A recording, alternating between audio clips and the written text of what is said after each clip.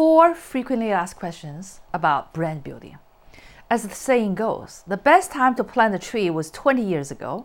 The next best time to plant a tree is today. The best time to start building a brand is before starting a business. But since most of us are not among the few truly great visionary leaders, it's never too late to build a brand now or to refresh your brand. Second question, what's the ROI for investing in brand building and brand marketing? When a business is sold, if it has brand equity accumulated in the marketplace over time as a name brand, its brand equity can multiply EBITDA 4 to 40 times, depending on which tier its valuation is. Typically, a third-tier brand can multiply EBITDA 4 times, while a first-tier brand, such as Nike, can multiply EBITDA 40 times. But you don't need to wait until you sell your business to reap the ROI, the return on investment harvest, from brand building and brand marketing.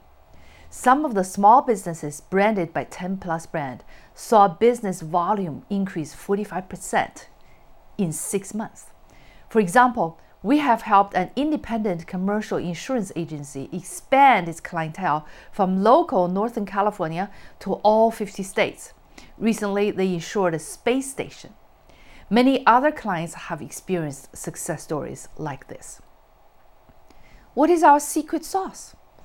We have been using our proven recipe for success, which will be explained in my upcoming book, How to Become a Brand: Decode, Create, Amplify, and the accompanying online courses about our proprietary ways of decoding brand DNA, creating brand strategies, structures, and stories, and amplifying with digital brand marketing by leveraging AI and human intelligence. If you want to get bits and pieces before my book and online courses come out, please subscribe to our newsletter. Third question. My clients come from referrals and warm leads. I never got a client straight from my website or LinkedIn or other social media. Why do I need online branding and brand marketing? I hear this over and over again from highly seasoned professionals and experienced B2B business owners. Did they miss something? Yes, they missed what was beneath the tip of the iceberg. Just like remote working and hybrid workforce is here to stay, conducting business online, at least partially, is the new reality accelerated by the pandemic. People vet you online first, after a warm lead, before they decide to talk to you, most likely over Zoom first. And where do your prospects go to check you out? LinkedIn and website. To prove this, try to Google yourself. The first thing that comes up is most likely your own LinkedIn profile. Your website comes up next if you have one. So if your LinkedIn profile and your website fail to connect with your prospects and referral partners, you've lost them. But you don't see this below the surface, quiet but sure reality of the iceberg. The pandemic has made people more digitally savvy and sophisticated. They often go further than the first digital impression to check out your website's ranking and standing and to ascertain that your business is legit and reliable. If I see a website that is going downhill according to my SEO software, or worse, the homepage says not secure without a simple SSL certificate, it's very hard for me to trust that business. And I'm not alone in this regard. It will take a lot more for that business to regain my attention and trust, especially when there are plenty of competitors doing similar things.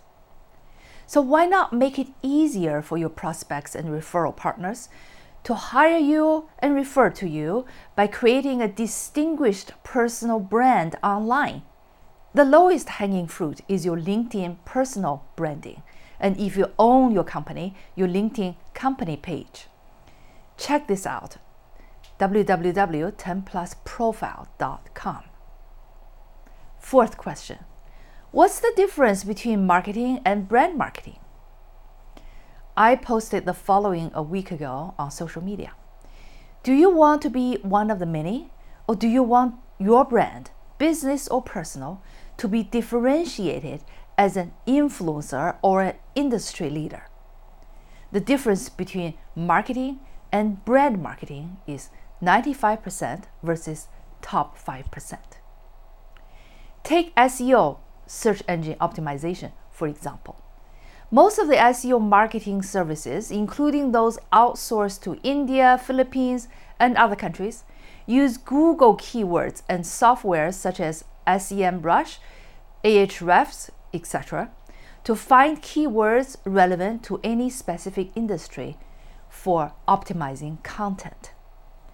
But others in the same industry or profession as yours are using the same keywords and the same software, doing the same search engine optimization by the same rules of the game.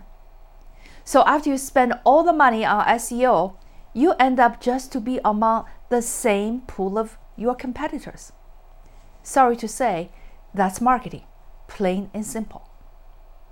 Brand marketing, on the other hand, provided that you have first built a solid brand foundation, focuses on amplifying your own brand's essence and your unique value propositions, your unique brand elements in SEO, in brand promotional videos, in original blogging.